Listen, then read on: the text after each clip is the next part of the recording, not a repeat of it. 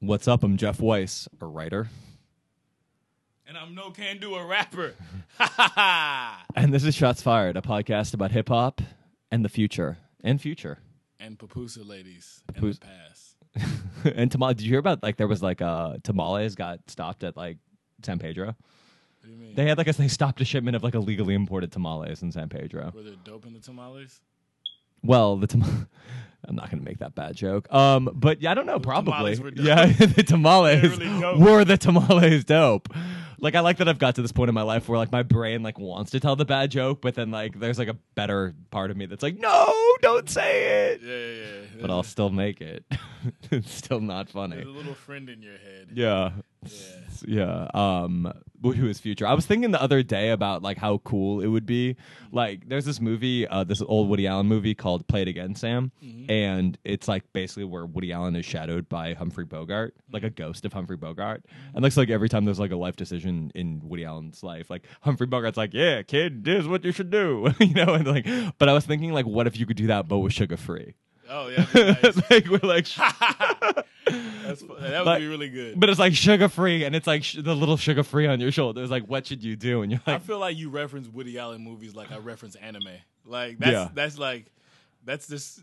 well, it's like an interesting conversation. It kind of leads naturally into it, like with Woody Allen and Sugar Free, because they're both very problematic individuals. Because it's like they have this conversation a lot. Like critics always want to talk about, can you appreciate somebody's art despite them being a despicable person?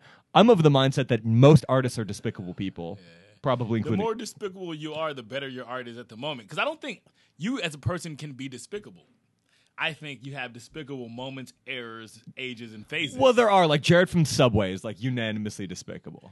But, you know, I'm Christian, so I'm like, you know, if change of behavior, forgiveness, all that, Yeah. Or not to say I was raised Christian. Yeah. You know?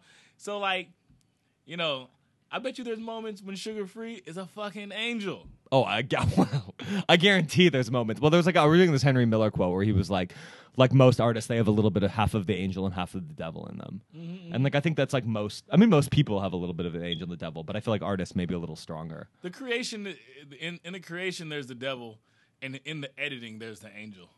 Yeah. Well, Sugar Free's done some bad shit. Woody Allen's definitely done some.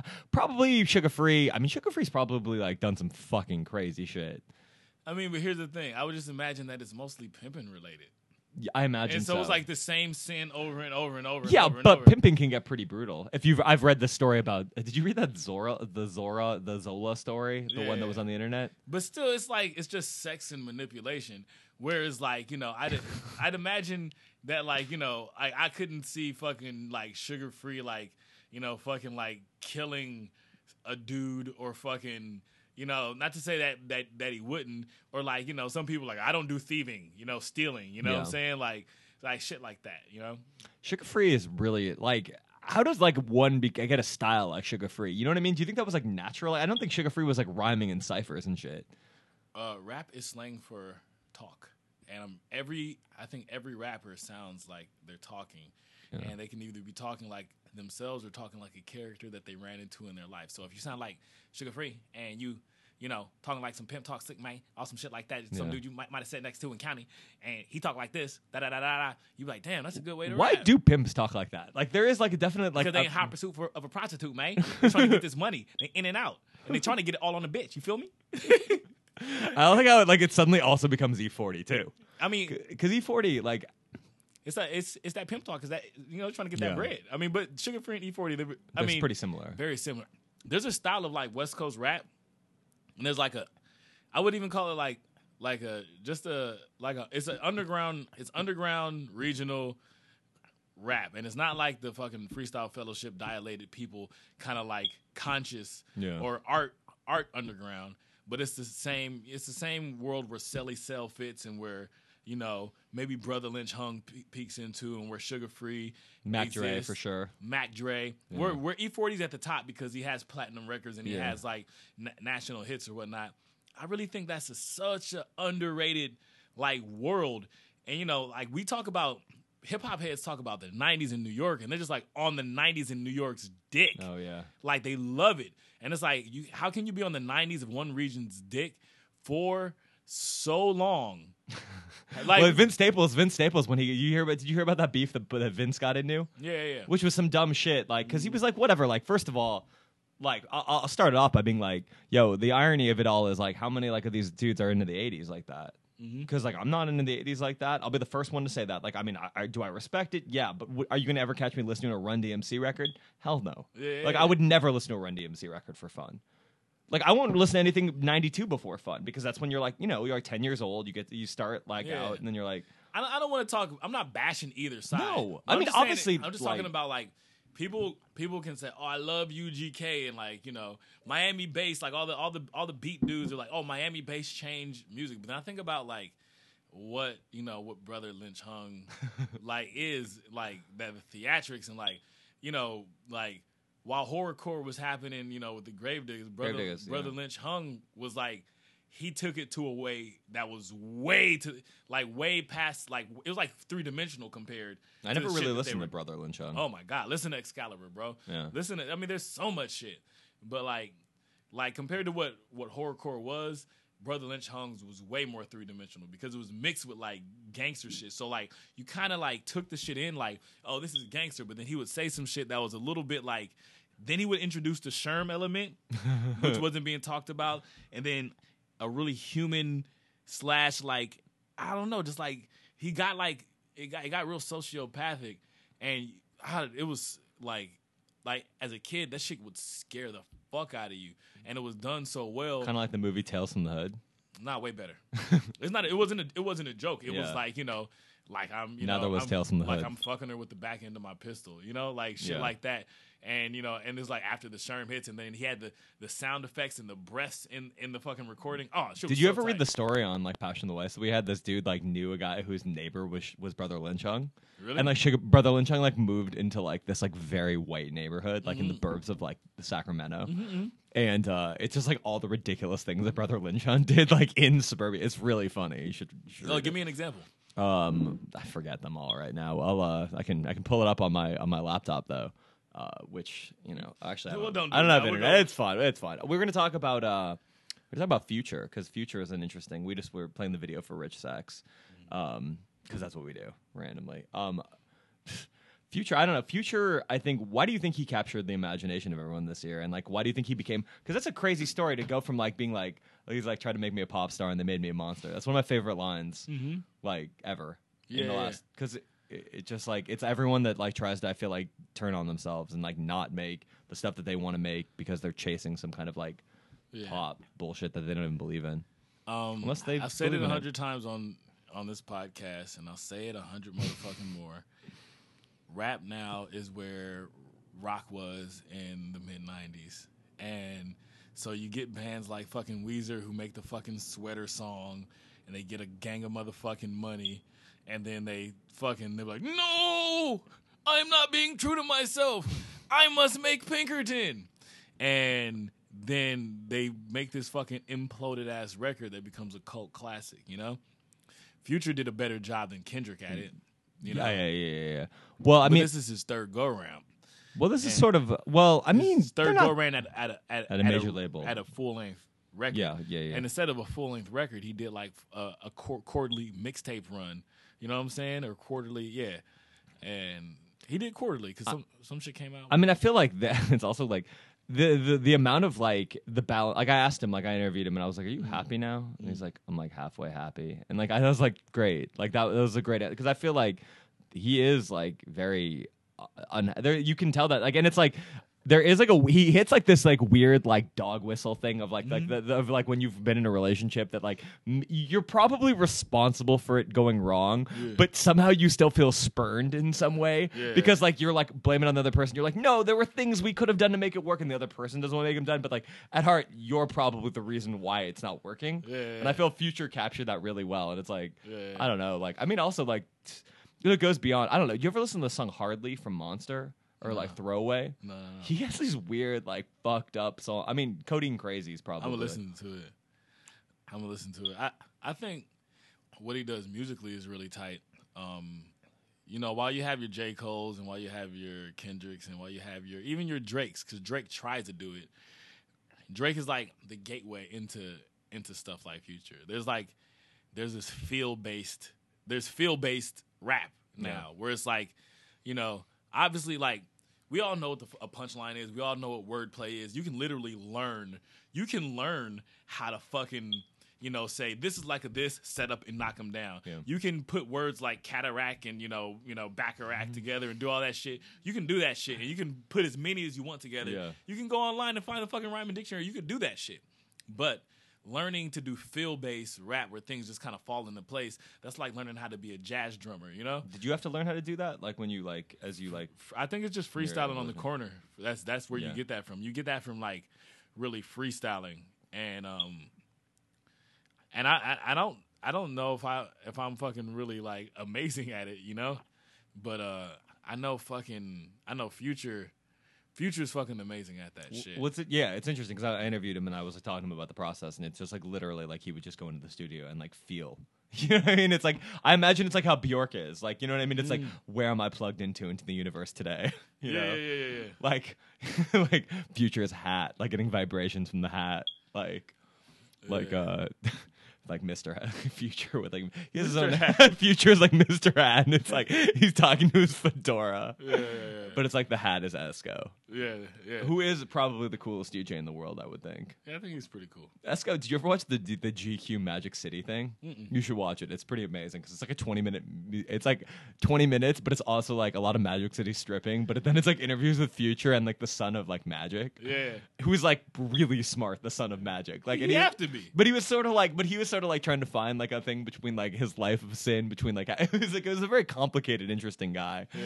And then Esco's like, of course I'm gonna date strippers. Who else am I gonna meet? Like it was like so matter of fact. It's like, come on, the fuck. I love it. So what? So yeah, it's this year end. With this episode is with DJ Trackstar, DJ for Run the Jewels. We taped this also many moons ago. Yeah, hey man, you guys need to stop asking about these motherfucking podcasts. Like, dude, like there's literally a fucking drought in Southern California. Or like, don't. You want a fucking podcast, and there's fucking farmers in the Central Valley who have fucking rows and rows of shriveled up strawberry fields, and motherfucker, there's like a wine shortage because of the drought. And you give a fuck about a podcast? Let's think about what's important in life, guys. What the fuck is really important, and not your fucking 1 hour of entertainment of us talking about some shit that barely matters in the universe. Motherfuckers have commutes though. Fuck out of here. They can't have it's a lovely day in South Central, although the garbage thing is kind of impairing it. You hear my garbage truck. You we're hear the taping garbage from my truck, house. the smoke alarm. We're probably going to tape from here. Oh, dude, the smoke. You can hear the smoke alarm beep? Like, I Yeah, used that to shit this is driving me insane. That shit is like, I'm like The Shining right now with your my smoke God. alarm beep. I wonder if it's a battery powered. I think It's a battery thing. Okay. Yeah. All right. Well, at least I have some. Yeah.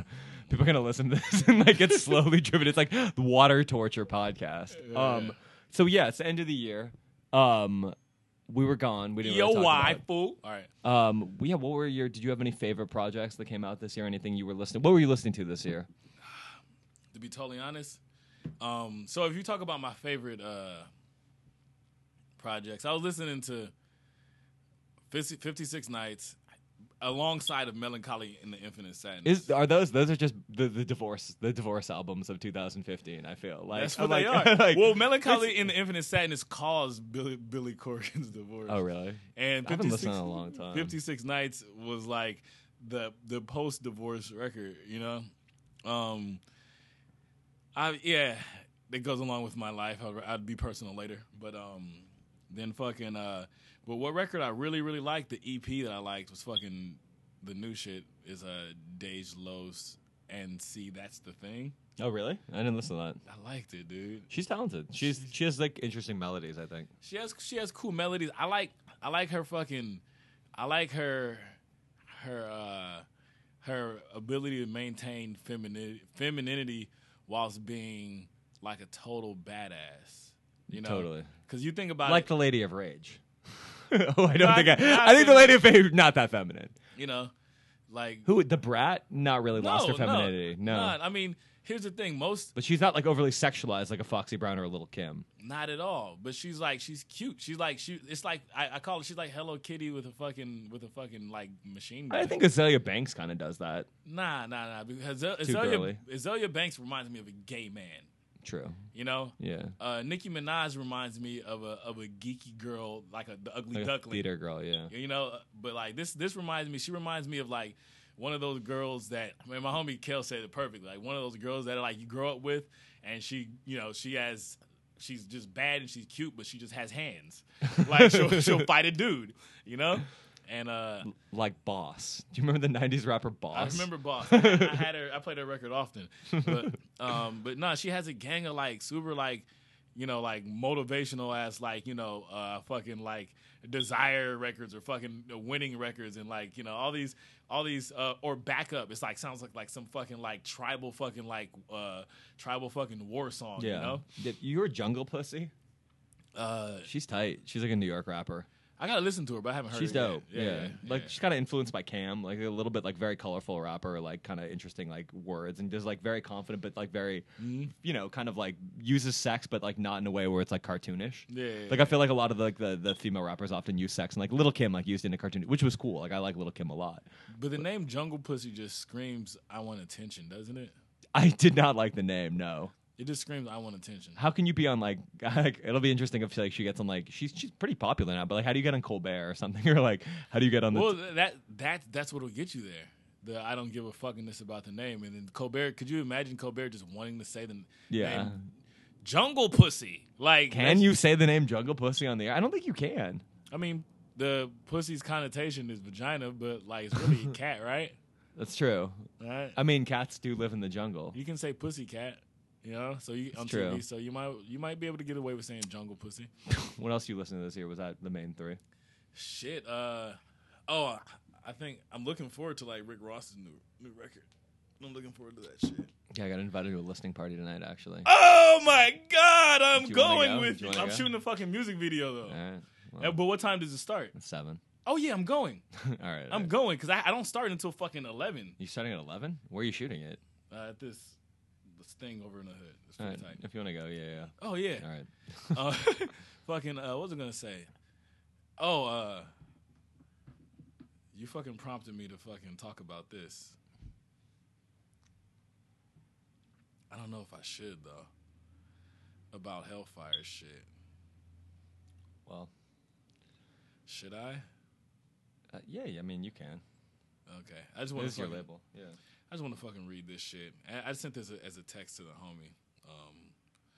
So like one of the artists that was signed to the label, he said, "My crew is called blank. My label is called blank. Hellfire Club died. Thank you." And I was like, "Damn, that shit is." You know, that shit is it's kind of funny to say that. And this is right after me splitting with like Low End Theory too. So it makes me think. It makes me when it rains it pours, definitely, you know. And I think when people smell blood, you know, they like it gets people excited. I love it actually. I love when it's like this. But so I hit the homie back with this text, and I was like, my reply was, if I wasn't older and more strategic, I'd be at his neck right now. I just feel like everyone is getting pettier while I want something way bigger. And I've really expressed that to people that I'm working with and whatnot. And, you know, but I don't think they can see it, but I've kind of tasted some of it, you know? So I see it and it's real to me. And then I hit him back. You know, he asked me if I was going to make a diss song, and I was like, "Los, no." And I was like, "I'm really more hurt by everything than offended. Like, if I was offended, I'd make a diss song, but I'm hurt." And why then? So this is basically the rant that I wrote to him right after I said I'm hurt. Like, I really wish the best for him, and I'm tactful when I speak about shit in public. It hurts me that's not a mutual thing.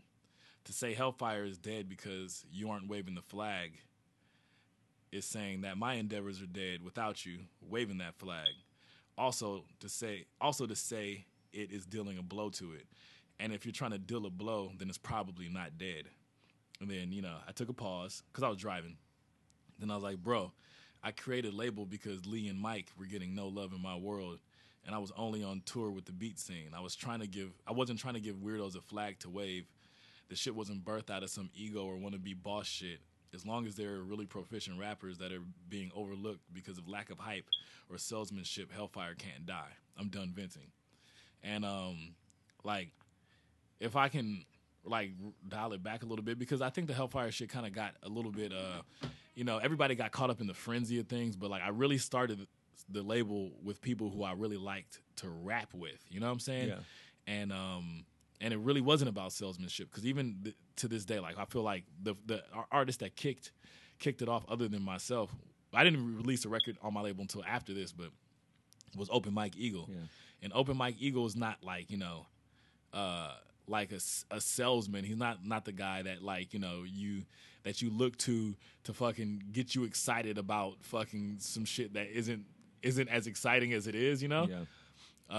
But he's honest, very honest, and he's a proficient rapper. Like he's the type of dude, like if me, Biggie, Rick Ross, Chance the Rapper, fucking like fucking Nas, Young Thug, anybody that you think are good rappers, if you put them on a street corner and have somebody beatbox, he's a guy that can shine in it as well as I am. And I made signings later that had to do with money or had to do with me being influenced by other people, where that wasn't that quota wasn't filled. Yeah. And I'll never do that again. So if help, I think, yeah, I'm saying that to say, like there's a lot of people that are like how Mike was, where a gang of motherfucking, at that time, like Odd Future was blowing up, right? Yeah, I mean, I remember you gave me the record. What it was, Unapologetic Art Rap. It was before you put out a record with him, and you're like, you need to listen to this. He was on Mush. Mush never even sent me a promo. I was working for the LA Times at the time. I mean, in that world, like guys like Mike who were making like weird shit, or guys like that, other dudes that are maybe more street, that are making more street shit, it kind of wouldn't get into the hands of the people who were writing for the Weekly, who were plugged into the world that I was being plugged in. And it's a weird world now to see, like, I mean, it makes me, nothing is more happy than to see, like, it used to be like, I'll see like a big website, like at a premiere of like a Mike and a Serengeti song, and I'll be like, like it's great. I'm like happy. I'm not like salty about it, but it's fun. I mean, we still, because they'll still give us stuff, but it's just wild to think of a world in which like you are competing with those people. Because I remember the days where everyone would be like, "Oh, I don't fuck with that." Yeah, no one was fucking with that. Yeah, and or even like a dude like Anderson, like his talent. He wasn't Anderson .Paak's not a fucking salesman. I'm the first dude to put Anderson in ink and to put a record out through a label with him. The next person is Dr. Dre. Yeah. So like and it happened immediately after. So like the shit that I can put my stamp on and that I can vouch for are people who are really proficient musicians or proficient at that craft. Yeah. And not snake oil salesmen. I remember, you know what I'm saying? Yeah. Well, I remember that, like, with cover art, with the Anderson thing, like, no one wanted to write about that shit. No. You sent that to me, and I was like, yeah, this is very good. Like, you know what I mean? Like, it's like, forget the fact that we're doing this. Like, if you send me something that I was like, I can't. Yeah. But, like, you never really, I mean, like, I feel but like. I wouldn't because I'm like, low key, I'm more of a snob than you are. Yeah. Even though you're the critic, I'm like, I need to feel chills up my spine. I want, when somebody sings, like, I want to be like, oh, like, are those notes being hit?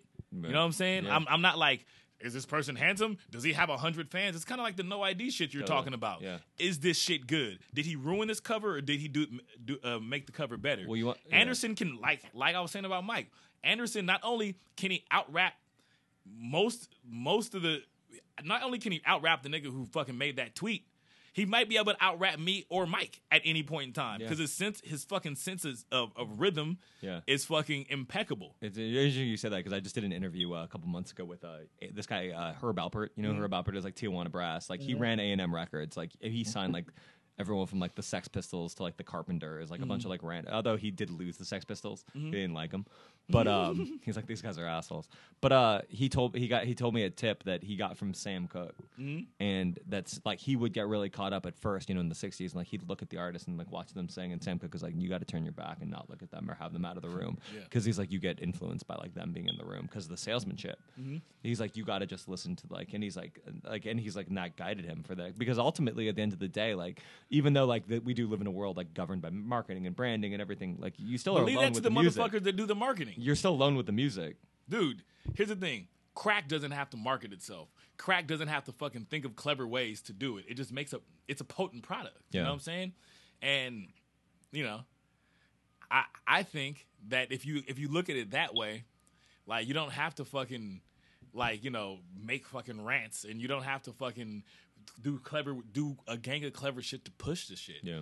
It just, somebody will get it and they'll smoke it with a friend, and then it'll spread like that. You know what I'm saying? Yeah.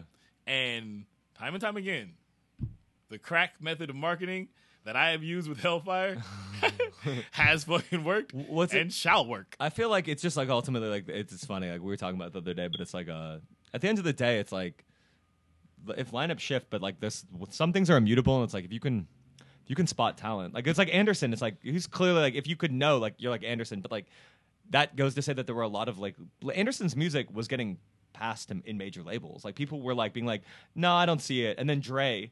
You know what I mean? You saw it, then Dre sees it, and Dre's like, "Oh, clearly this is amazing," but it takes somebody to kind of see it. Yeah, but not see, everyone sees it immediately. All those people that are in those situations, they're a lot of A&Rs and whatnot.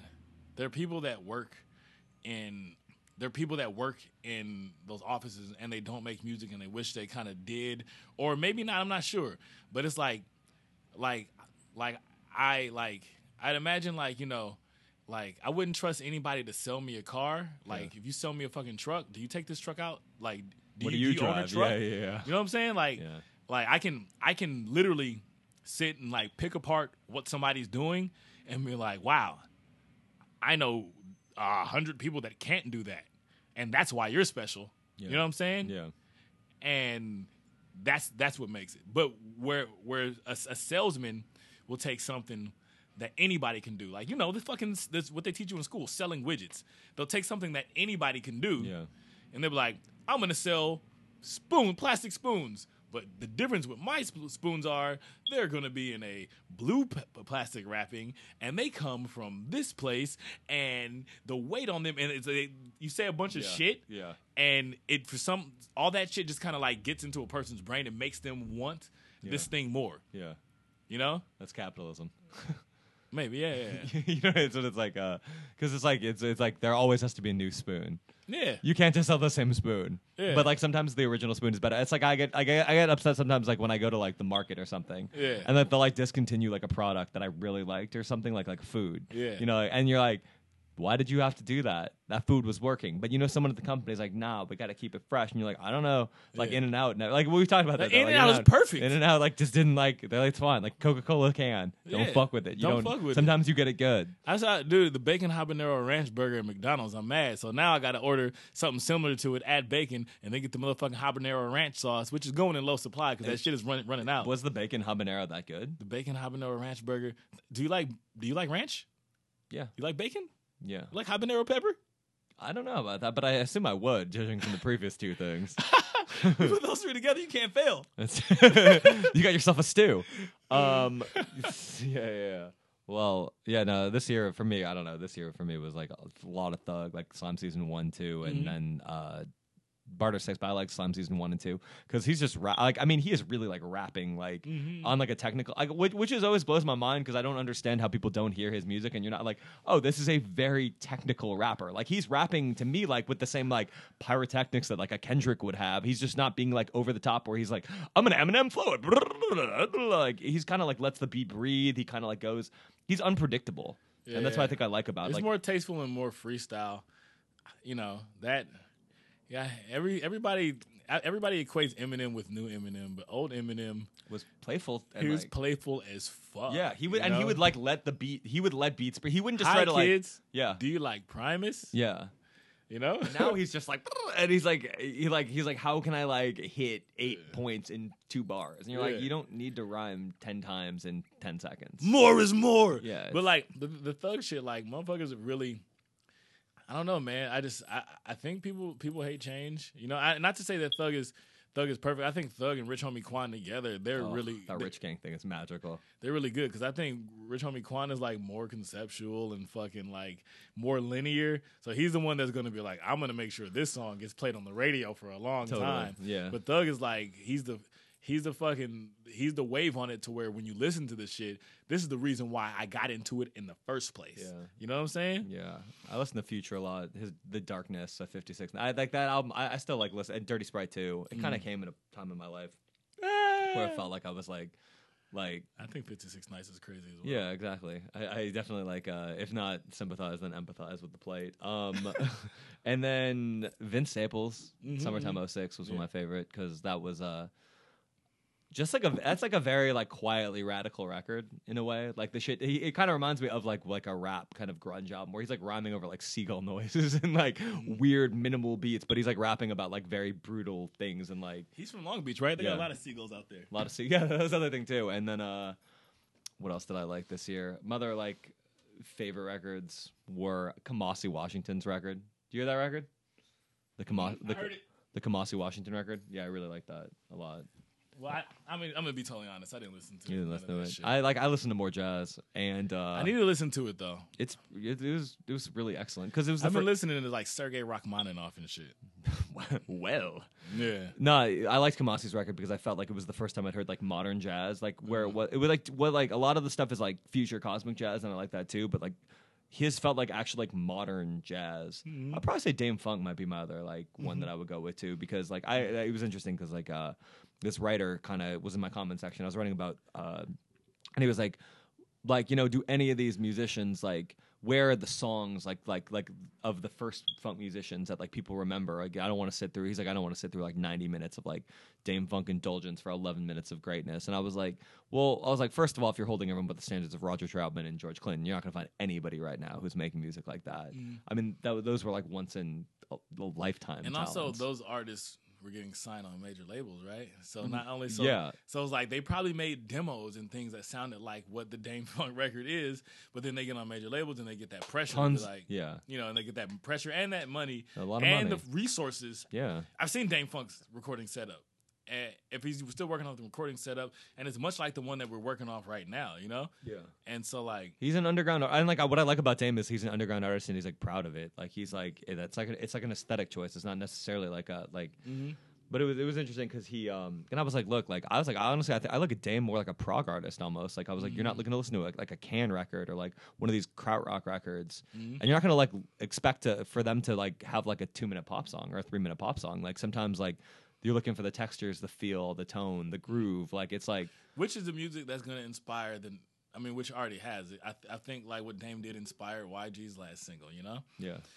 And indirectly, like Dame or directly, Dame is responsible for funk coming back in a lot of ways. Yeah, I think I definitely inspired stuff on Kendrick's records. So these are the artists like Can who inspire the guys who the young kids who may not be as virtuosic as that, but understand that if we get this and chop this up and do this and that way, I can take that part and turn that into a more pop song. Yeah.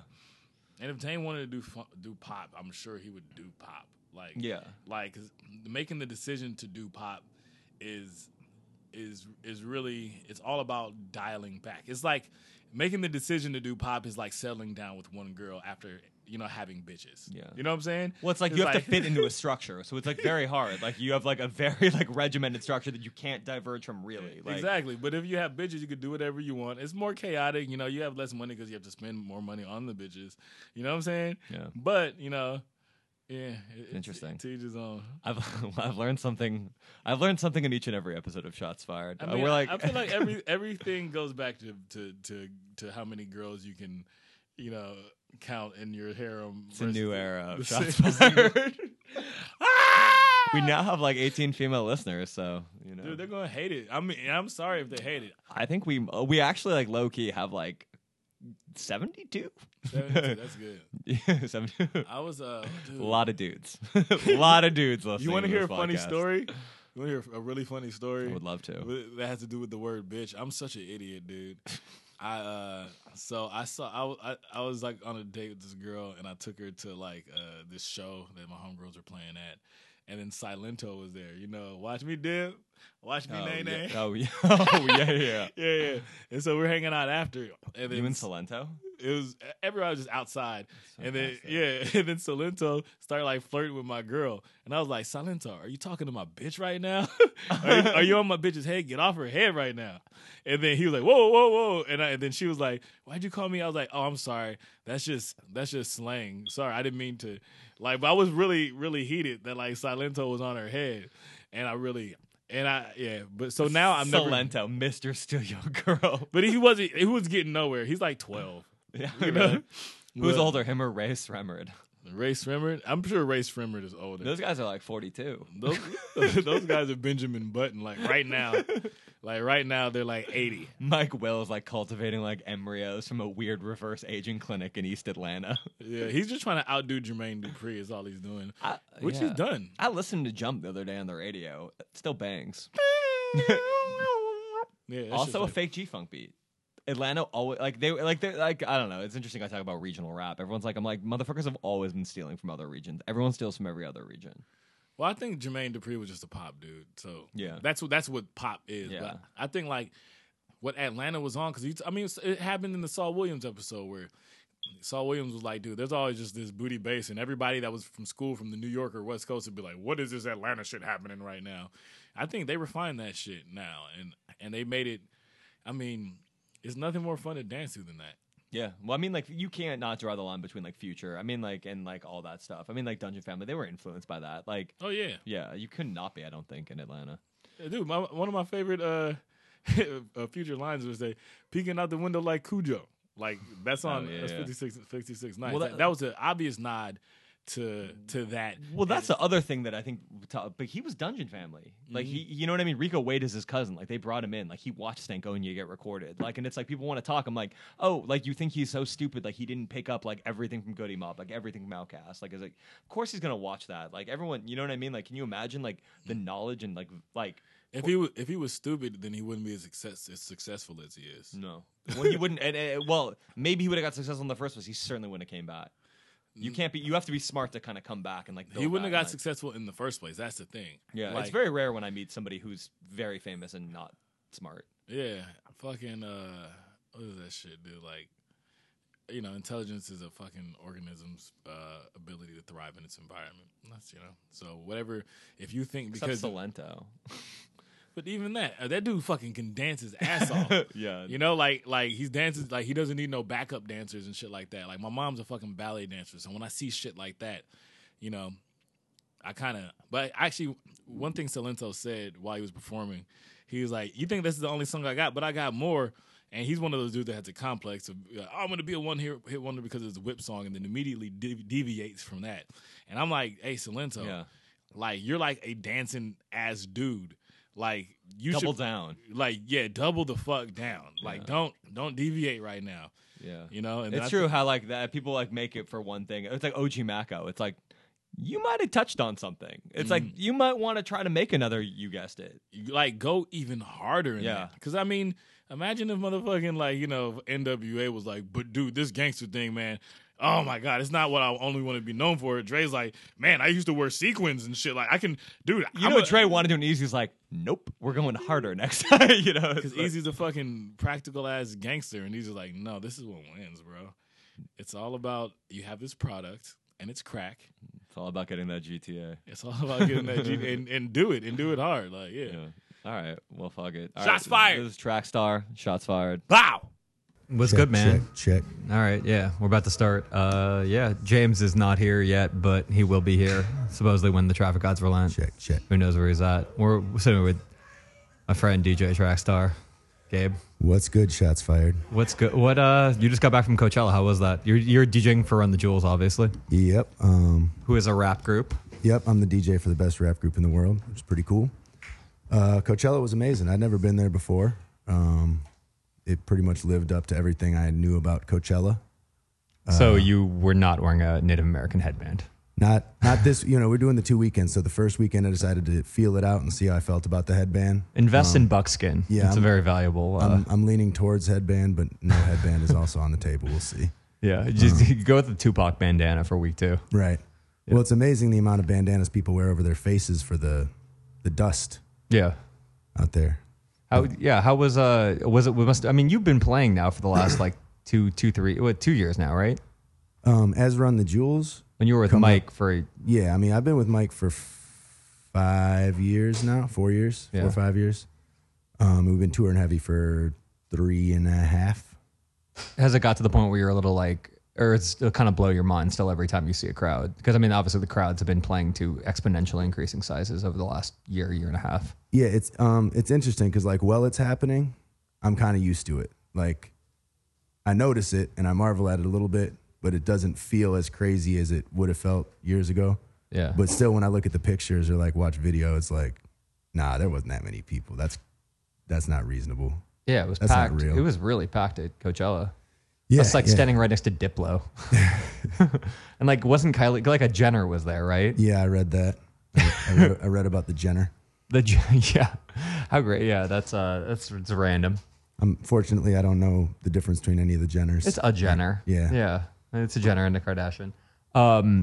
So I guess might as well just start talking about, well, we'll talk about your past before that, but how did you, I know the story, but you might as well tell everyone. How did you first link up with Mike? It was like at a South by Southwest, right? Well, the first contact was Or the mixtape, right?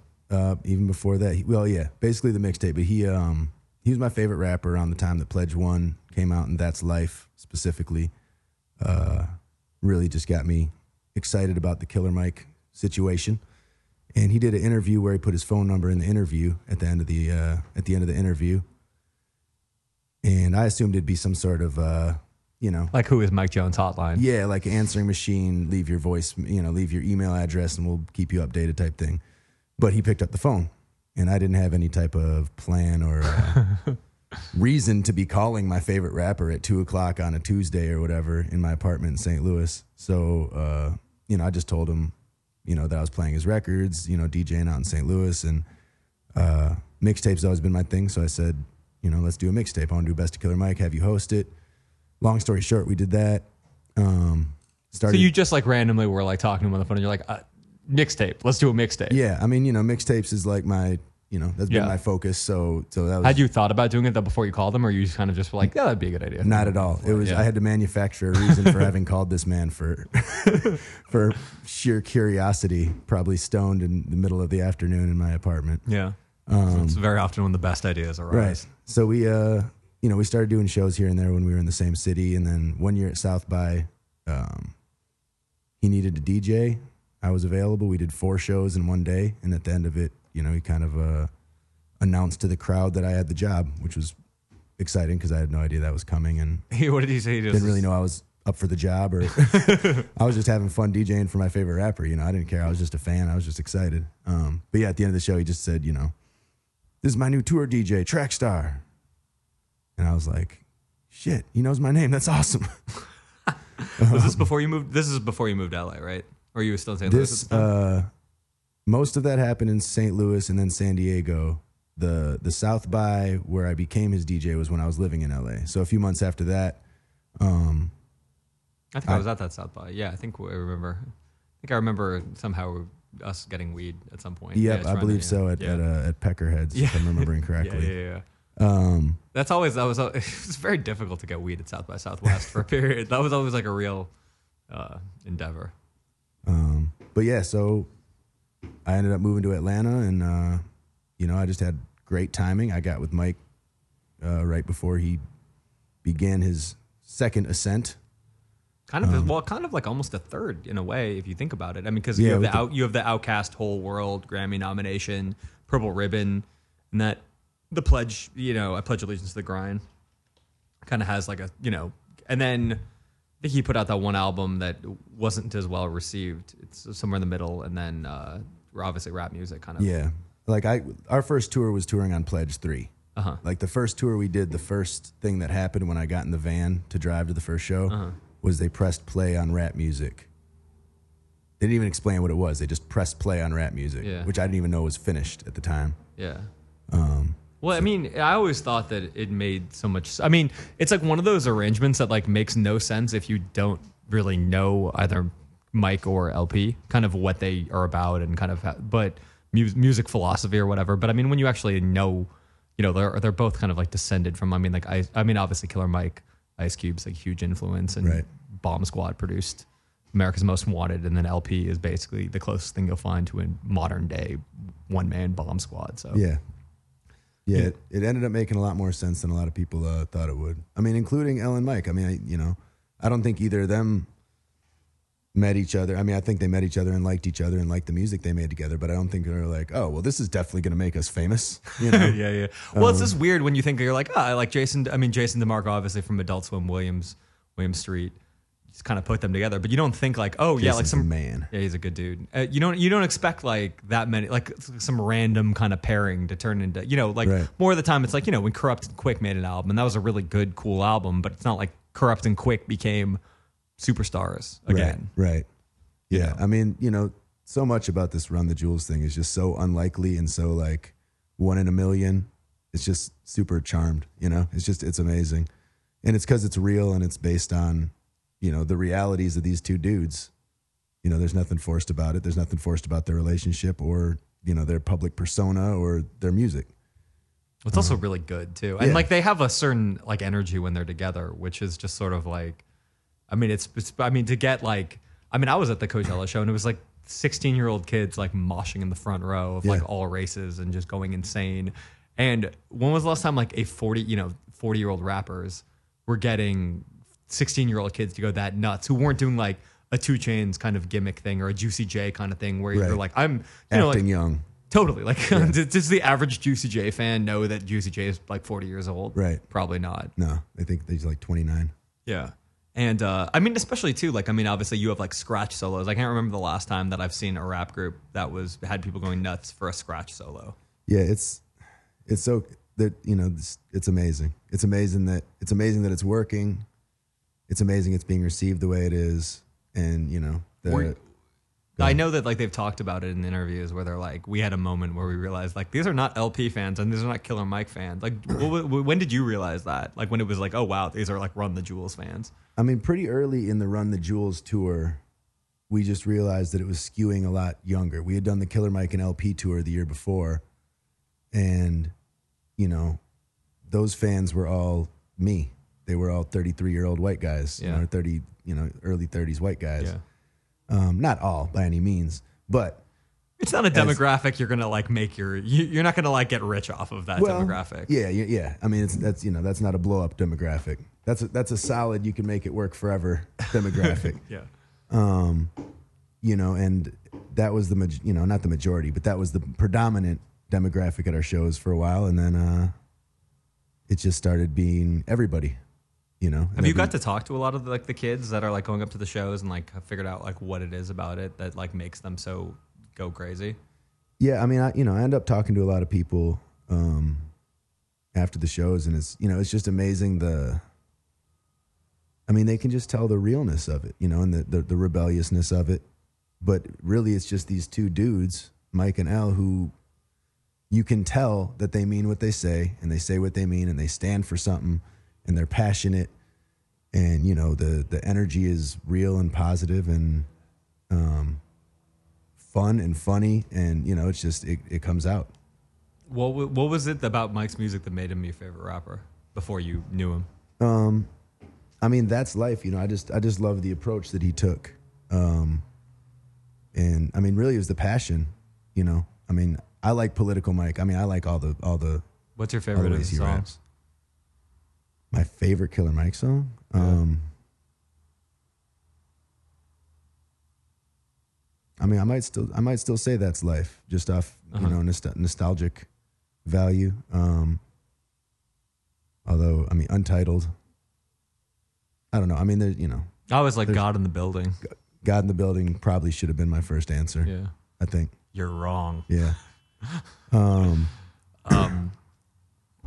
Yeah, I mean, it's interesting how it's become like the narration of the two. It's like the unlikely, but it is like legitimately. And I feel like I've talked to a lot of musicians that are like in their 30s and like they don't expect necessarily to like, you know what I mean? Like I think a lot of people get like dejected. They're like, oh, it's kind of over. And like, I mean, it's crazy to me because I remember we put on. Were you there at like I think I presented the Killer Mike show. And then I think you were DJing for him, and like it was open mic. Eagle was playing a bus driver. We we had like 150 people there. It was like a respectable show, but it wasn't like, And like 2 years later at the Regent Theater, it's completely sold out, and that was the most crowded I've seen the Regent Theater. It's a new theater downtown, and the LA Times writer Randall Roberts, like a friend of mine, is like basically writing like, if you missed this, you're an idiot, for the Coachella preview. I mean, it's pretty. I think No Can Do is about to come in. He's wandering around aimlessly out there. Shouts out to Randall Roberts. He's a St. Louis guy. He is a St. Louis guy. Yeah, let's talk about St. Louis because that obviously is a big part of your identity. I know you're from Madison, but you moved to St. Louis for college. Shout out to Indeed. Skinny Freeman, who will inevitably be listening to this. What up, Skinny? Yeah. How did we? What was St. Louis like when you got there? Was it the height of Nellyville?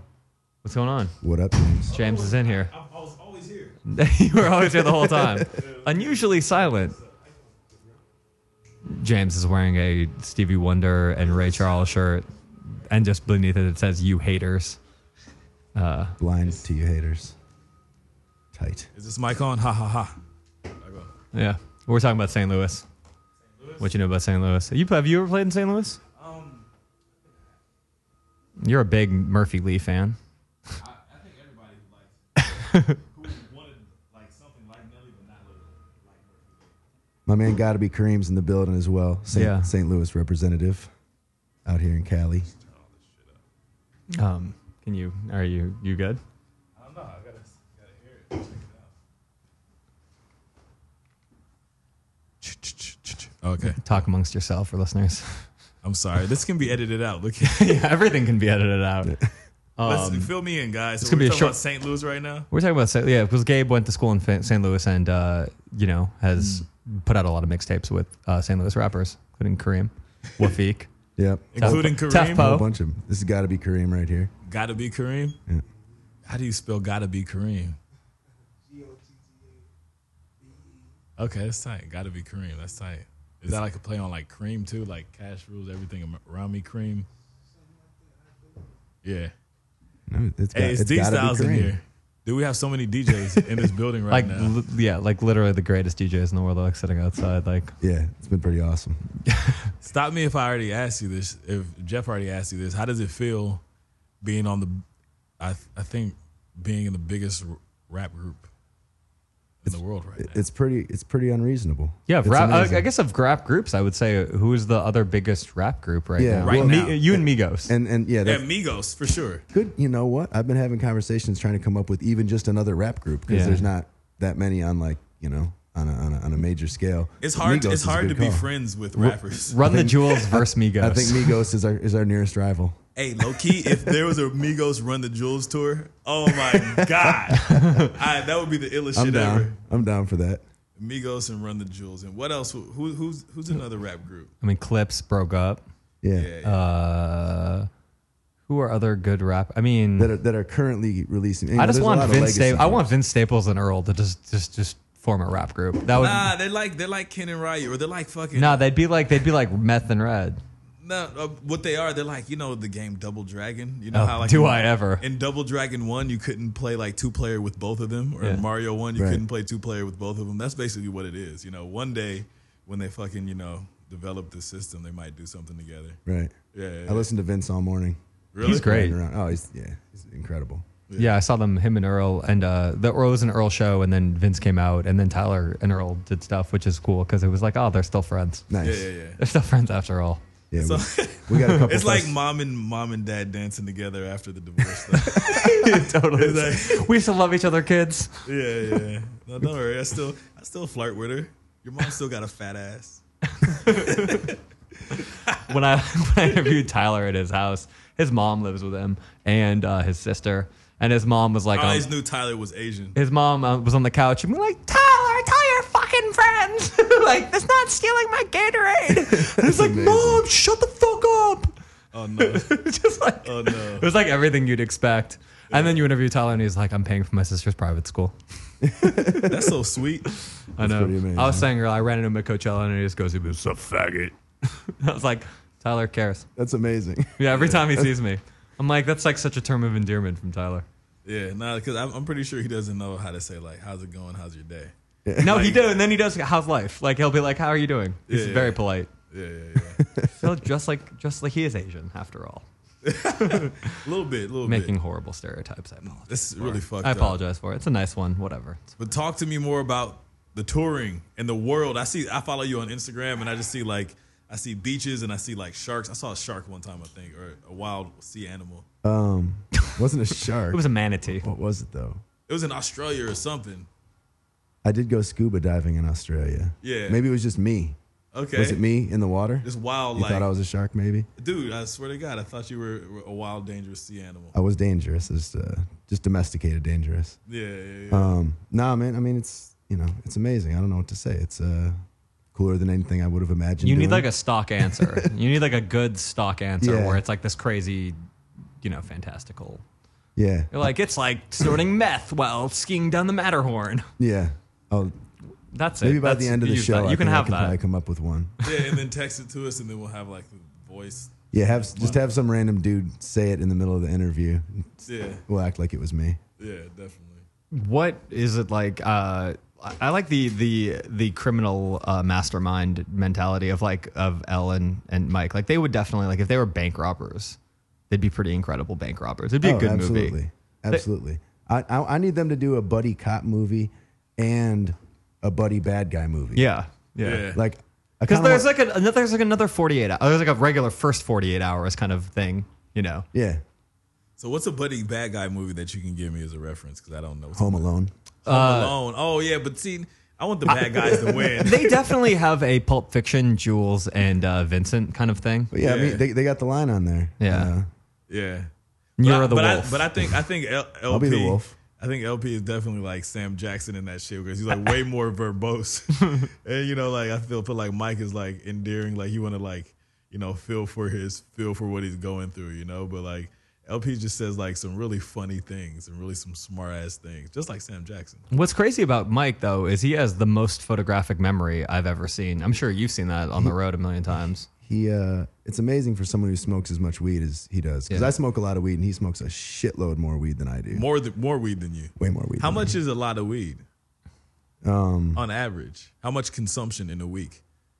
I mean, it depends on where we are. I mean, if we're going through Colorado that week, it's going to be heavier. Yeah. But so let's We're here say in Cali. let's say it's the East Coast, Northeast. Yeah. I mean, if we're in town for a 36-hour do a show thing, maybe we'll go through a quarter, sometimes a half. Wow, that's tight. That's a reasonable amount. Yeah, I mean, it's not insane. It's not Quarter like- ounce, a quarter pound. ounce. Ounce, okay. Good. We'll go through 3 pounds. Yeah. Let's just But hold yeah, down. no, his memory and his knowledge of, like, you can't stump him. You can't start a conversation that he can't end. Really? Like, he knows something about everything. Yeah. And I don't argue with him as a rule because you never know what he knows that you don't know. Yeah. That you don't know he knows. And then even though then because you know that he knows almost everything, he could be bluffing too. So you just Yep. yeah. That's crazy. What are some of like the most memorable your most memorable times like on this in this recent year? Like Oh man. I mean, Madison Square Garden was pretty cool. Yeah, what was that like? Did you get to meet Jack White? Yep. Jack came back. We took a photograph with Jack and Zach De La Roca and Boots and all of us. That's which was crazy. pretty sweet. What was he like? He was really nice. He's tall, taller than I thought. Yeah, he is tall. He's like, what, 6'2", 6'3"? Yeah. And he brought out Q-Tip what? for his show. What? Which is cool. That's tight. My wife got a photo with Q-Tip that ruled. He shouted out, actually. He shouted out Run the Jewels, Tyler, FK, Twigs, and I feel there was Yeah, one somebody else. one other. Alt J maybe? No, it was like impeccable taste. You know what I mean? It was like spread across the gamut. It was like, I just like that he shouted out Tyler, Run the Jewels, and Twigs, who probably are like 3 of my favorite. Azalea Banks Yeah. put in. I know, yeah, but But even Azalea Banks is very interesting. he didn't shout out Azalea Banks. He didn't? I would have shouted out Azalea Banks, but Yeah. she was good. That's funny. What do you think about Azalea Banks? I mean, I haven't heard any rap song she made that I was a big fan of, but I mean, she's obviously good. She just doesn't make the rap song. Yeah, she's a good She rapper. just doesn't make the rap songs for me. Yeah, you know? but good rapper. But that's the thing I feel about her too. Is that like song wise, like you can be a good rapper, but until you learn how to like make songs that, because you're a DJ, right? Yeah. Like sometimes there's a season where everything's in a certain BPM, Right. You know, and I don't Bill, think it's only- anything she ever did ever fit in the BPM. And like I remember while this shit was going on, the whole like Iggy shit that's happening, and she's saying, "Oh, this is why she's white, or she's got a fat ass, or this and this and that." All these reasons are the reason why she gets more spin. But I feel like you're a DJ, so you spin records, and then I'm at low end every week, and I have never once heard a fucking song dropped. You know what I'm saying? Nope. And from what I know from DJ culture, which still no matter what pushes the line, like motherfuckers are thirsty to find shit that just wins over the club. We brought up Vince Staples, like I can't go a night at Low End without hearing 2 to 3 Vince Staples songs. 'Cause Word. it just so happens to be in the rhythm Right. that Of the moment. that kills the club, you know? Right. So yeah. What are the Vince like? Blue Suede? I don't know, man. I don't give. I'm not a DJ. Like No that. titles. I'm just usually fucking talking to. You are a them. DJ. It's summertime. It's your DJ season. In the summer. It's not summer yet, but You're getting ready. but even then, dude, like I don't have to know the name of the song. I just have to assign it to a pad on my SP404. What was the stuff that what you made a lot of? You've obviously made a lot of mixtapes. I love your organized noise one is a classic. Thank you. That one is amazing. But there's a lot. They're always. I keep them on my iPod because they're always. No ID one is really good. Thank you. How did you get? He got. He got not Papa Woo. You got Big Rube. Big Rube and Papa Woo are like the same people to me. That's amazing. They're like East Coast and Who is Southern Big version. Rube? Big Rube. Big Rube. Big Rube. He did all the spoken word stuff on the early cast and Goody Mob. How does one get Oh, a the whole- guy from the Future record. Yes. Yes. Just for the kids. Nice. Nicely done, sir. Dude, Future was just at the studio. Crazy. He was just at the studio that I was working at, but he went there to meet with somebody you would never think. Justin Bieber. No. David Wexler. Strange Loop. Serio. That's Yeah. tight. Yeah. That's tight. Yeah, okay. I would maybe I would love to be a fly on the wall for that conversation. DMT is offered to Future. Future smokes DMT, and then all of a sudden, And then, like, then he makes Cosmic Grandma Part 2. yeah, Future basically becomes the greatest artist. I mean, he already kind of is one of. I mean, 56. Have you heard 56 Nights? I've heard a few songs from it. It's amazing. You told me to listen to it. Yeah. Do you fuck with Future? Hey, I wish we could record your face and like have it transmit audio. I mean, he's fine. He's got awesome moments. How do you like Drake but not Future? Because I'm a rap fan. Future. I like the rapping. I like Drake lyrically has some shit. When he's on top of his game, Drake's amazing. He Even makes a when lot he's of not on songs that I top don't of his like. Game, he's still amazing because Yeah. he's a fucking good writer. So he knows. Like, Yeah. I will leave that shit out. Jeff, stop hating. Good hooks. Good songwriter, not a good writer. He's a good Riff Raff is a writer. better writer than Drake. Oh, you're killing me. Yeah, Riff Raff has better lyrics than Drake. I can't even believe All right, that so you're what are we going to serious. talk about next? I Yeah. can't even talk to someone who just said that. Yeah. But- Drake is not smart. He's savvy, but like in terms of he's just not a good writer. Why can't we have a fucking podcast without you Drake bashing? I'm a tight writer. I can Riff tell Raff who's a good has writer. better lyrics than Drake. Because Riff Raff has colorful lyrics. No, I Drake don't is wanna just discuss it. I Drake just is wanted just to saying say like it false again. like profundities, like why are we talking about a relationship why are we wasting a relationship on a relationship? That doesn't even make sense. All I care about is money in the city that I'm from. The honesty there is really tight. I mean, but you're just taking these like So wait, really. Riff Raff's lyrics are better than Drake's because Drake's don't make sense. No, I think Drake is not trying to be deep. I think Riff Raff is not trying to be deep. I think Drake is trying to be deep, but is not deep. Ergo, I'd rather have somebody who's just like, this is what I am. I'm like I'm like just a comedian. Like Riff Raff is basically just like a comedian. You know what I mean? Like there's All right, not then that why much. are we talking about him? Let's talk about rappers. All right. So back to the Future thing. I really like.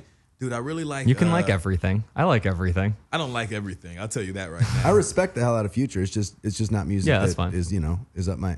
I like Mike always says he looks at Future like a reggae artist, Yeah. He's like a dance hall, and I'm yeah. with that. Yeah. I'm with that. And I grew up off of that shit. And I've heard that music. I probably said it on another podcast. I've heard that music out of cars, when the windows are up and it's muffled. And like just, Future and what's the other dude's name? Rich Homie Quan, dudes like that. And then if all you hear is the bass and you hear a little bit of like the mid of the vocals because he's trapped in the car, it sounds just like some dance hall shit, And that shit is good. Like rhythmically is really good. This shit has no story value on anything. Who are your top 10 right now? Top 10. Let's do top I've been having 5. this conversation. No, top 10. I feel the top 5 is going to be static for most people. And then the top 5 to 10 is actually when it gets interesting. So the top 5, so the top 6. I thought to ours 10. isn't even that different. But Top 10. Like a new song comes out. Or no, we're like talking no, about I'm talking about artists? like right now, Like- this second. We're talking about best, songs Oh, or well, artists. We're talking about artists. Okay. Best or my favorite? Mike and L will count as one because you know what I mean. Even though like you know what I mean because it's that Because way. they're an act. Well, but if you I mean because otherwise they would take up 2 That spots. act counts as one. Yeah, You know what I'm totally. saying? All right, Versus, that's yeah. one. Sorry, you have 9. 10's deep. And we're talking favorite or best? Favorite. Favorite. Because I mean, all lists are bullshit. You know what I mean? No Everyone's taking. semantics, man. Quit trying to dodge the Well, question, no, track star. It's a different thing. And like we're talking this second. Like obviously for me, like Kendrick would have been my number 1 last year, but I didn't really care for his album, so he would not probably be in my top 10 right now. Damn. I really didn't like his album. I respect. I feel the hell that out of way. him. I feel that way when I go to the strip club and the bitch is just not like on her game. I was like, no, I'm not gonna give you any money. Yeah, like I But you mean, still like that stripper. though. Last week, Yeah, last no, week I don't- fucked with her. yeah. But what she's doing right now is lazy and Totally. sloppy, and she Totally. drank too much too early. Kendrick is a great rapper. No, I just had this argument earlier in the day where we were talking about the best rapper of the 2000s, 2010s thus far. And I was like, and Paul was saying that it was Future, and I was like, it's still Kendrick. What the fuck are you talking? Oh, 2000. I'm sorry. 2010s, I was not gonna- ever. No, The last 4 I was years. just thinking of the 2000s. You could make a case, I would say, for Mike in that conversation though too. I was thinking about the 2000s, and I was like, I'd give it to like Lil Wayne or somebody. You know? No, of the 2000s, Yeah. the whole 2000s. Yeah, it's a I respectable mean, just in choice. terms of just like who made the biggest impact on rap in the 2000s. Probably Wayne. Yeah, I would agree with you. Top 10. Top 10 Today. Oh boy, Mike and L. Who? Mike and L. Oh, of course. Yeah. Kendrick. Schoolboy. I'll put Vince in there. Tef and Rocky. I mean, You can be biased. It's fine. Okay, we can be biased. You can be We'll put biased. Tef Tef and Rocky are rappers from St. Louis. Well, Rocky's in New York now, but he's No, from St. Rocky's back in St. Louis. Okay. Tef obviously was very active with the Ferguson stuff last year and kind Yeah. of got a lot of attention for that. I'm gonna put my man Gotta Be Kareem in here. He's right over here. He got an album coming out in May. How many we had? Count your 6. fingers. 6 fingers. I'm holding the fingers up because every time somebody counts, I just have to do it. That's just such a tough. 10's such a weird number. It's like so many that if I forget someone, I'm gonna feel stupid. Yeah. Sorry, I mean, no it's one assumed you're listens going to to this. forget. That's a good point. Yeah, it's assumed you're going to forget somebody. I I mean, I'll put Action and Earl on there just because Action, I've been Earl. I would put Action in I've been yeah. I've been banging both their albums pretty thoroughly. Yeah, I think they're both Yeah. very good albums. Skip Coon, absolutely. Oh, yeah. He's dope. It's my dude. One more. Open Mike Eagle. We could put Open Mike Eagle on there. I don't have a problem with that. He's a wonderful, So that's wonderful a fellow. solid 10. That was very West Coast heavy. Well, I'm on the West Coast right now. Ask me next week when I'm back in Atlanta.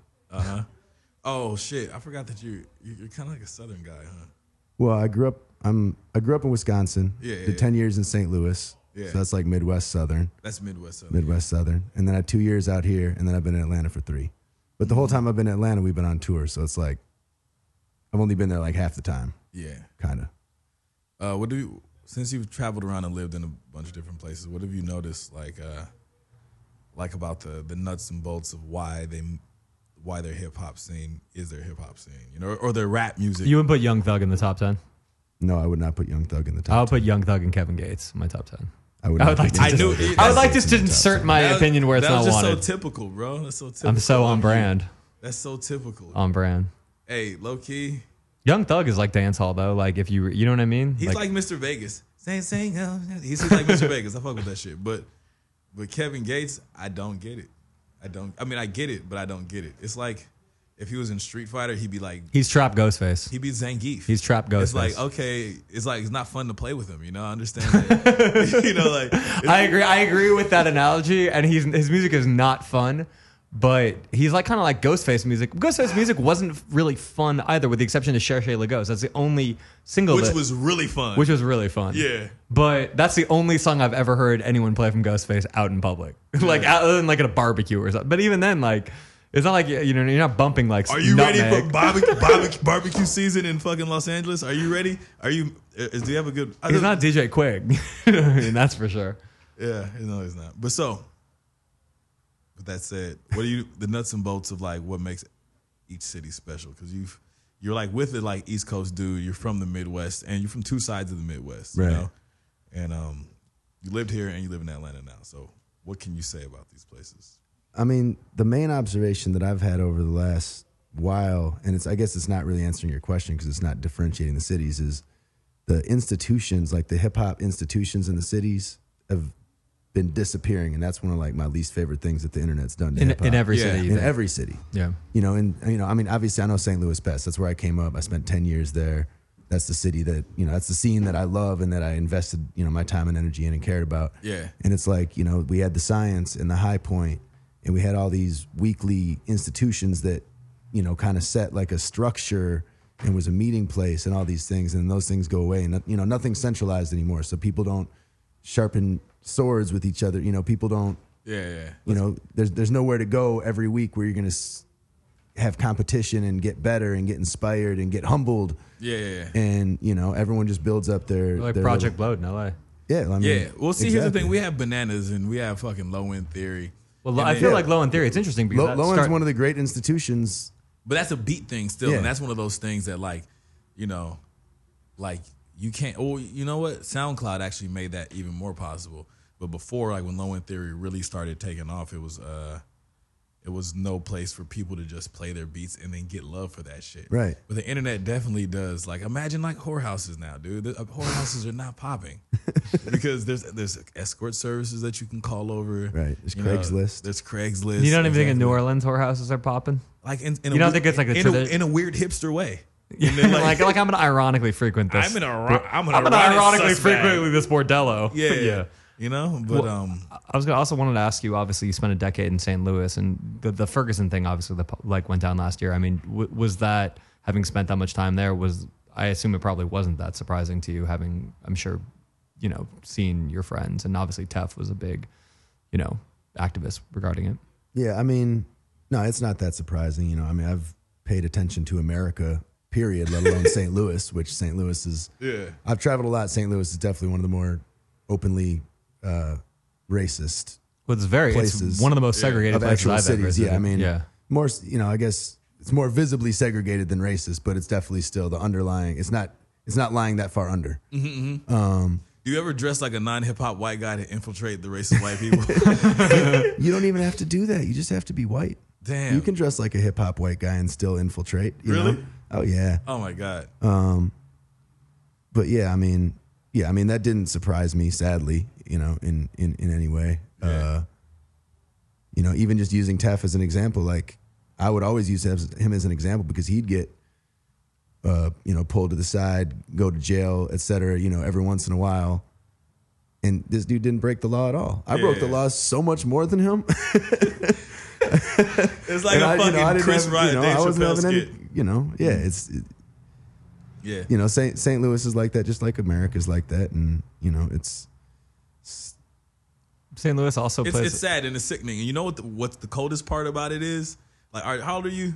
34. I'm 31. And most people in our generation are on the same shit where we're just like, duh. Like, Yeah. like why are you so surprised? Like, I think the only thing is that now there's cameras that catch it. That's the Yeah. only difference. Which that, is great. And that's, you know, that needs to be, yeah. that's I mean, like that's you wonder. the best solution that's readily available right now. We're not going to change the minds and hearts of all Well, I these feel like there's a thing where misguided it's like people like before these things came out on video, there was this thing where it's like, oh, well, there was slavery and that was a horrible thing. And then there was Jim Crow, which is a horrible thing. And then you're like, well, and then it was fine.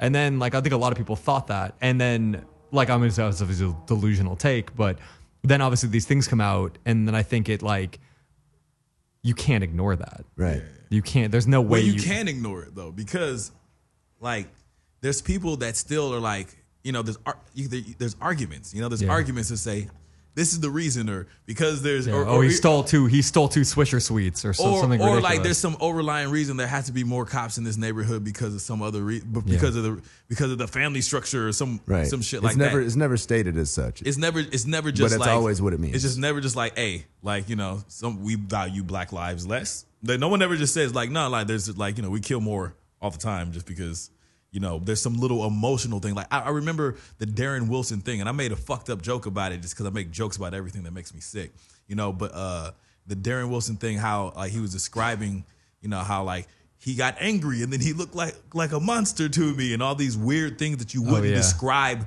like a human being. And I made this joke about like some girl got drunk and attacked me once, and I was like, dude, you know, she looked at me and I felt like she looked like a monster, you know, it was just because she had really fucked up makeup. But but like I really think like the how people treat each other in this country based off of like just what they suppose they feel and what they think or where they come from based on class and race and shit like this, that conversation has to be had. There's the motherfuckers that are like, rich white boy, like they fucking jump to the conclusion like, oh, I'm gonna check your pockets, you know? And there's fucking dudes that fucking imagine, you know, white guys like, oh, a black kid fucking, you know, watching my pockets. And that shit comes from a lot of fear that's put in, you know, because rumors are spread. And sometimes that shit really happens too, though, you know? Right, which reinforces it. But that 1 in 1,000 times reinforces the mind state that thinks that that's what it is the other 999 times when it's really just the one. Yeah. But it's like, you know, it's the media, and it's easy to influence all the millions of white people that don't have to interact with black people. And all they know is what they know from the TV. I wanted to ask you about, because I think obviously a lot of people saw the video because you guys played St. Louis the night the verdict came down. And what was your experience like that night? Obviously being from St. Louis and, you know. Man, that was so intense. And it would have been intense anyway, is the crazy thing. Because, I mean, it's intense just going home and seeing everybody and trying to make time and, you know, see all your friends. So that's intense by itself. And then our bus broke down. Make sure you ate barbecue in St. Louis, because that's what people do when they go there. Man, we didn't even, the bus broke down an hour and a half outside of St. Louis. That's weak. So we got to the show after the show started. And it was all just so intense. And literally the non-verdict came down like as we were pulling up to the venue, and it was just all happening at once. And it was so like mind-numbingly intense. Yeah. And, you know, we're all watching on the bus, and we don't even have time to process it and cry and feel, you know what I'm saying? Like, we don't even, because I have to go set up turntables right now. Yeah, you have to do your job. Right now, yeah. Mm-hmm. And, you know, it was just another amazing example of, like, this Run the Jewels shit is real. Like, that wasn't Mike took some time to jot down, you know, a compelling intro. Yeah. He saw that shit on the TV. Him and Elle walked on stage and said what they felt, and they both, you know, expressed themselves passionately and intelligently, and you know, they're just, you know, they were just honest and said, you know, which is what they do on the records as well, and it's just, yeah, I like it too because they've. Especially the second Run the Jewels album, which, you know, I wrote about it for best album of the year. And what's crazy about it is like there's the song, the politics are wrapped so well into the actual songs themselves, and like they can say so much with like a bar. Yeah, you know what I mean? Which is like you'll catch it later, and they're both. Elle's got some lines that just a 3-word phrase that doesn't seem to, you know, like that doesn't necessarily seem to mean what it would mean on the surface, and then just in the context, it like says a whole paragraph's worth of, you know, painting a picture, or, you know, inserting an emotion into what he's saying, or, you know. Yeah. Both of their writing, you know, is just amazing. Yeah. I've been a fan of both of them for years. I'm sorry for cutting you off, but I've been a fan of both of them for years for like two different reasons. And them coming together, like that was like the most left field shit, but it makes sense. And I think that's what the times are about too. Like why wouldn't you think this goes together? Even if you look at food and shit nowadays, you know, like people are putting these ingredients that had never really went together or were never on the same plate, and they put them together, and it makes total sense. What shows, I think it shows that hip hop, I think, also changed a lot. Like, you know what I mean? Before, like, it was, you know, like, oh, you can't like Southern hip hop. You know, there was that perception. I don't think it was ever that was really New Yorkers true. though. That was New Yorkers though. Yeah, low key. Yeah, it wasn't like that. I never found like it like that in LA, but nah.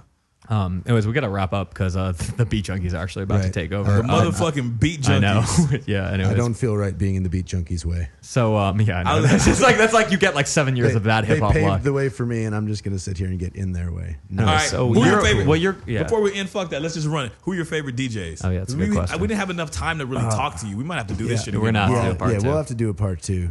But I mean, off the top, I mean, everyone in that room over there. I don't even want to pick one of them. Everyone in that room is incredible. Yeah, but would you give one? Who's your one?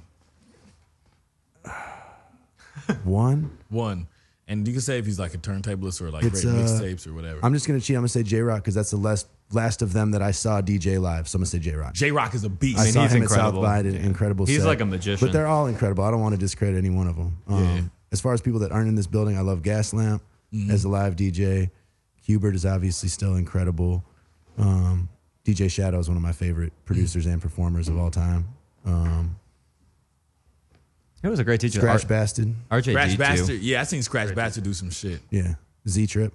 Z-Trip. a million people. But let's let these guys get this. Yeah, all right. Yeah. But What's then up? the rest of the beat junkies, that makes the top 10. Hey, bro, I'm sorry, You're about to, we're about to. You're about to obviously find you on Twitter. Get your where's the best place to get your mixes? At your website? My website's down right now. SoundCloud. But yeah, SoundCloud. If you just search DJ Trackstar mixtapes or DJ Trackstar SoundCloud, I'm at DJ Trackstar on Twitter, at Trackstar the DJ on Instagram. And my website's djtrackstar.com, but right now that's useless information. But soon it'll be good again. So yeah, go and you're touring everywhere. You're playing Glastonbury and shit. Yeah, we got some stuff coming up. Anyways, all right. Shots fired. Shots fired. Thanks, Salute. Trackstar. No doubt. Peace.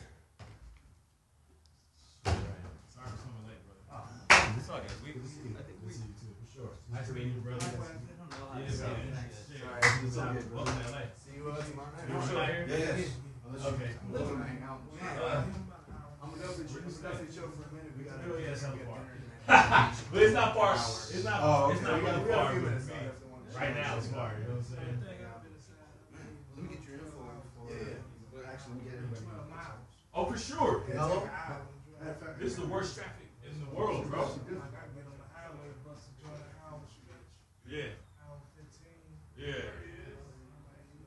By the time you get here, especially if you come in the middle, when everybody is driving, when everybody, like, let's say you come to LA around 2, everybody's driving. Yeah, I know we're trying to. No. What is it? Yeah, everybody's driving the other way, back the other way. So you come here, there's nobody here. You know? And if we're trying to leave here like 6 or something like that, it becomes a problem. Yeah, you'll probably be all right. Yeah. I don't know how to stop this shit. So y'all, Be good. what you up to Stop. out here? Nice to meet you, Kareem. Pleasure, man. Yes, sir. Yes, sir. What you up to out here?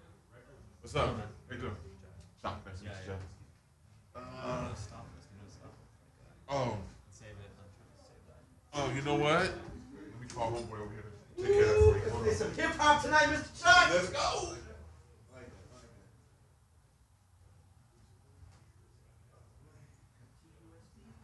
When are you going out there again? Friday? Coach, gonna be Friday. Do you think Ian can put me on the list on the sound? Probably not, but I'll ask. I know last night we put Z-Trip down and it was kind of a hassle. But I'm always happy to ask, you know. Yeah. I got a great relationship with the tour manager people, so. Cool. I know when I'm towing the line of 2 annoying. My little cousin is like begging me to go because I was to go with him week 1. And Word. So, yeah. Or like the sound guy or whatever. Yeah, I know it's like I'll ask him. I could always. I mean, I'll hit up Gaslight if no. But I would. I'm trying to find him. I don't know where the hell he I went. don't know. And I have to save it. Send it. Yeah. Yeah, and you guys have started. We won't do anything till we get it right.